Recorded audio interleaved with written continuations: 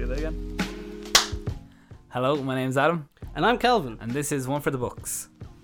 And today we're going to be talking about the Habsburg dynasty. So, when we I was watching a video and then I seen the Habsburgs and I was like, hey Adam, this kind of looks like something we should talk about because it's very kind of Game of Thrones-esque, where it's this big dynasty family. There's a lot of incest, there's power, there's betrayal, there's more incest and there's a lot of incest. Yeah, so there's incest and there's as you said, betrayal, and two like kingdoms kind of fighting each other the whole time. And this family name ends up being like at the center of European politics for the like I don't know how long. Well, they're definitely in power for 5 centuries, and that's just like, but they're around for about five more centuries, like on either side of that, which is insane. So their main kind of power was one of the Habsburg family was in the chair of the Holy Roman Emperor from about 1440 the whole way up until the early 1800s. So you have a good 400 years there of power. But they date back all the way as far as 900s. But what lands did they take? So they always held like the Holy Roman Empire. They always had a say for that period of time for 5 centuries. But they also sent like their daughters to be married into other families and their sons to be married into families, and they took land like Austria-Hungary was that's where they started off.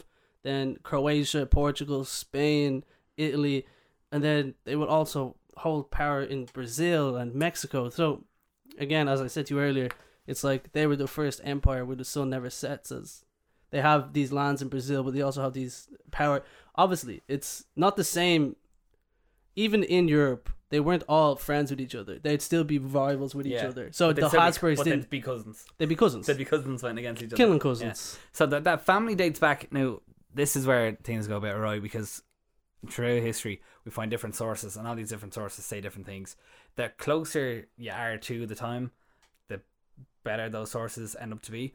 But when you're studying things that happened 1,000 years ago, sources and dates and people can get a bit mixed up, especially when a lot of them have the same names. When you're coming across hundreds of Philips and Charleses. Was that Charles first, Charles the second? So basically the first time we see the Habsburg name is their castle in Switzerland, and it's built kind of late 10th century, 985 AD ish, and I found that it was built by Radbot of Cletico, whereas Kelvin saw something different. I saw it was Guntram the Rich. Now, Guntram the Rich is an interesting fellow where he was given a lot of land, northern Switzerland kind of and surrounding areas, but then a lot of land was taken off him. But he kind of made his homestead in this House Habsburg type of thing. Yeah. So maybe it was Radbot who kind of made it, and then Guntram kind of renovated it or whatever it was. But as I was reading it, I was like, Guntram the Rich. That is a really cool name. Having an adjective after your name. Having an adjective after your name should be a thing that isn't so kind of weirded out nowadays. Medieval. You wanted it to be I wanted modern. to modernize. Okay. So I was like, what would your name be if you were to have an adjective after your name now? Adam the something. Adam the something. Hungry? It's a country, but it's also very true to life. Okay, so Adam the Hungry. Yeah. Like, would you be like Adam the Gluttonous back then? Oh yeah, very like I think gluttonous is so much worse than hungry though. It does have a lot of negative connotations towards it. What would yours be? I think I would want to be like Calvin the Cool, or like Calvin the Crazy, something funky. Okay. But obviously, they didn't say cool back then. Calvin the Jester, maybe. Or Calvin something. the Jester, Calvin the Wise, Calvin the Unwise. Calvin the Sporadic. Yeah. Anyway, we can move on. Let me know what you would pick. We'll probably do something on Instagram or something. Box. This could be the intro. Go follow us. One for the Books podcast. Plug. Yeah, you can find us on Instagram, Spotify, Apple Podcasts if they let us. Hopefully, fingers crossed, and our YouTube. So so the Habsburg rule goes all the way, as you said, from like early 10th century, and that carries on all the way till the end of World War One. Okay, now obviously they're not in power the whole time, because we probably would have heard about that, but this dynasty and this legacy runs the whole way through. basically 11th of November in 1918 was when World War One ended, and Emperor Charles I recognizes Austria's right to rule its own state affairs and kind of renounces his right to rule. And this sees the Habsburg not collapse because it was already quite and small. they didn't actually, they were like the Hungary side of it, and they didn't accept to the Austrian. So officially they were never put out of power. Yeah, but they were. They didn't have much. Yeah, exactly. And much like, I think there's only 7 kind of kingdoms now that still have a king and queen, and all of them don't have any rulers, don't have any kind of say in their state affairs. This UK and Spain and Holland, and none of those countries have rulers that rule. They just have rulers that are like a figurehead. Yeah, figurehead of the country. So as you said, Habsburg is absolutely massive. If you looked at other podcasts, YouTube videos, films, and books and stuff, this goes. It's impossible to get 1,000 years done in 20 minutes. So what me and Calvin did was we took a figure from the Habsburg family each, and we kind of talked about them. So Calvin, who did you take? I picked Maria Theresa. Maria Theresa, right? Okay. And Adam, who'd you pick? His name was Charles II of Spain, King Carlos. But let's talk about Maria Theresa first. Maria first, okay. So the reason why I kind of saw Maria as being this kind of most important figure in the Habsburgs, which is my opinion, is she is the mother of Marie Antoinette, that's a good thing to do. She also had 16 kids. So if this will kind of give you a little taste of how intermarrying worked in medieval Europe and kind of later early modern Europe, whereas a lot of people had a lot of kids and they would marry them off to different empires, and that's how they got more power. And this is prevalent with the Habsburgs, as that was their main thing they did, and that's how they branched out to these different areas. But she also had 56 grandchildren. 56 grandkids. 56 grandkids is a lot of grandkids. Well, when you have how many kids? 16 children. 16 children, 56 grandchildren. That's a lot of kids to look after. That's a strange massive. Christmas. Yeah, you're looking at least 16 by 4 is. That's a lot of presents to buy. 45 is at least 4 to 5 kids each, which is crazy. That's horrendous maths. I'm so sorry. We're a history podcast. We're not a maths podcast. Yeah, exactly. Anyway, okay. So we don't have time to edit that out. So we're just going, okay. Maria Theresa. Now she was never throughout early modern Europe. It was a very patriarchal society. It was the patriarchy. There was no women ruling at the time, and this is why I think she's such a trailblazer. Yeah. Whereas 5 years before she was born, her father, he put this bill forward called Pragmatic Sanction. He was running around Europe, basically like sign this. Yeah. So no one would. He couldn't. He didn't have a son. He tried a good bit. a lot of times, and no sons popped out. So he was like, I'm going to lose my grip on this huge empire that I've gained if I do not have a son. So just in case, I'm going to put this Pragmatic Sanction forward. And this was a big thing for Europe. As Europe, it was very patriarchal, and we see that kings throughout the whole of time. And no woman had ever been in charge of the Holy Roman Empire. Ever. So what happens when the father dies then? So the father dies.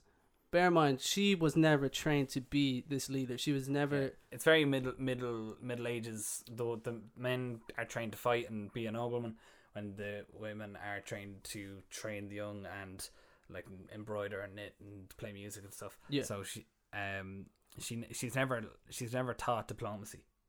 And I think she's only 23 then when her father dies, and she's kind of thrown into the middle of this. She took the Austrian throne at the age of 23. But the not funny thing, but the kind of quirky thing about it is when she took the throne, 2 months after she took the throne, people were like, she has no diplomatic powers.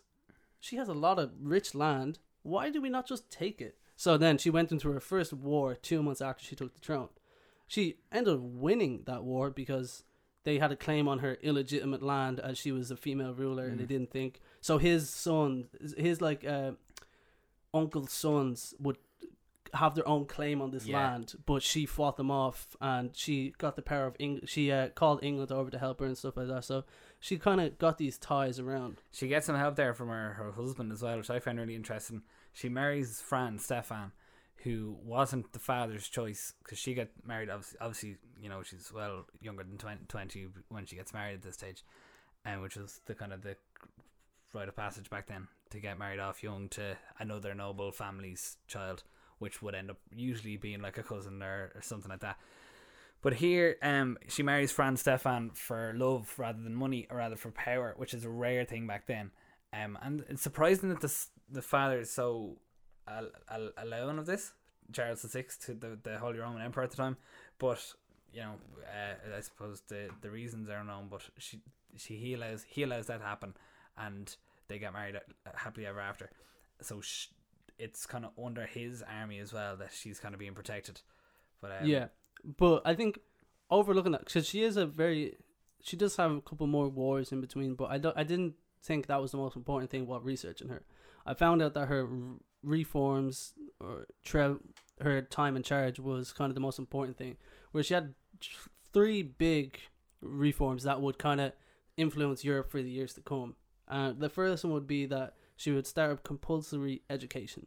So it wasn't a big thing in Europe at the time where you had to go to school or anything, but she thought more of it, not in her own good heart, that she felt like if her society was better educated, she would have more money. Secondly, there was a high mortality rate in childbirth. So obviously, with everyone having kids, she had 16 of her own and then 56 grandkids. So she was like, how do I make this safer? How do I do that? So she started the first maternity hospital. Brilliant. Which is great. And she made it so that any midwives that worked at these hospitals would have to be qualified. Whereas in early medieval or early modern Europe, could just be anybody that felt like they could. If you thought you could deliver a baby, you'd go deliver that baby. It wouldn't be anything. You wouldn't have to show anything. So yeah, these were the big kind of things that she introduced, and in the next 100 years or so, other countries around Europe would take from her and would learn and would start to implement very similar things.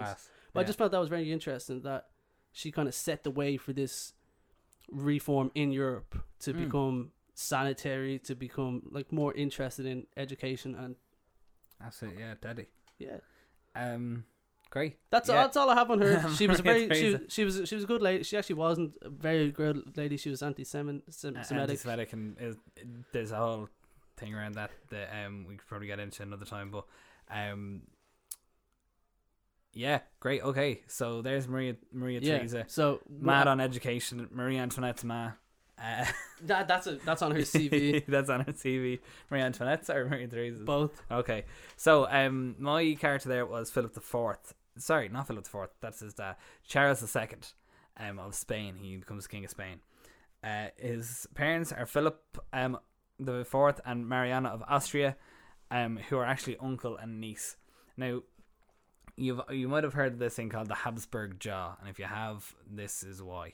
Now I know that I think Charles II is somehow related to Mary Theresa, but well, we can. Yeah, who knows? If you, with siblings, the family tree is out there. But Philip and Mariana, uncle and niece, come together. They marry and they have Charles II. So Charles is his eldest son. Happy out there, delighted. They have a child to take over the thing. So important that when we talk about Charles II, this is Charles II of Spain, not of England. So he is the king of Spain. Sorry, he's born in 1661. And he has this thing called the Habsburg jaw or the Habsburg chin, and basically this is an underbite.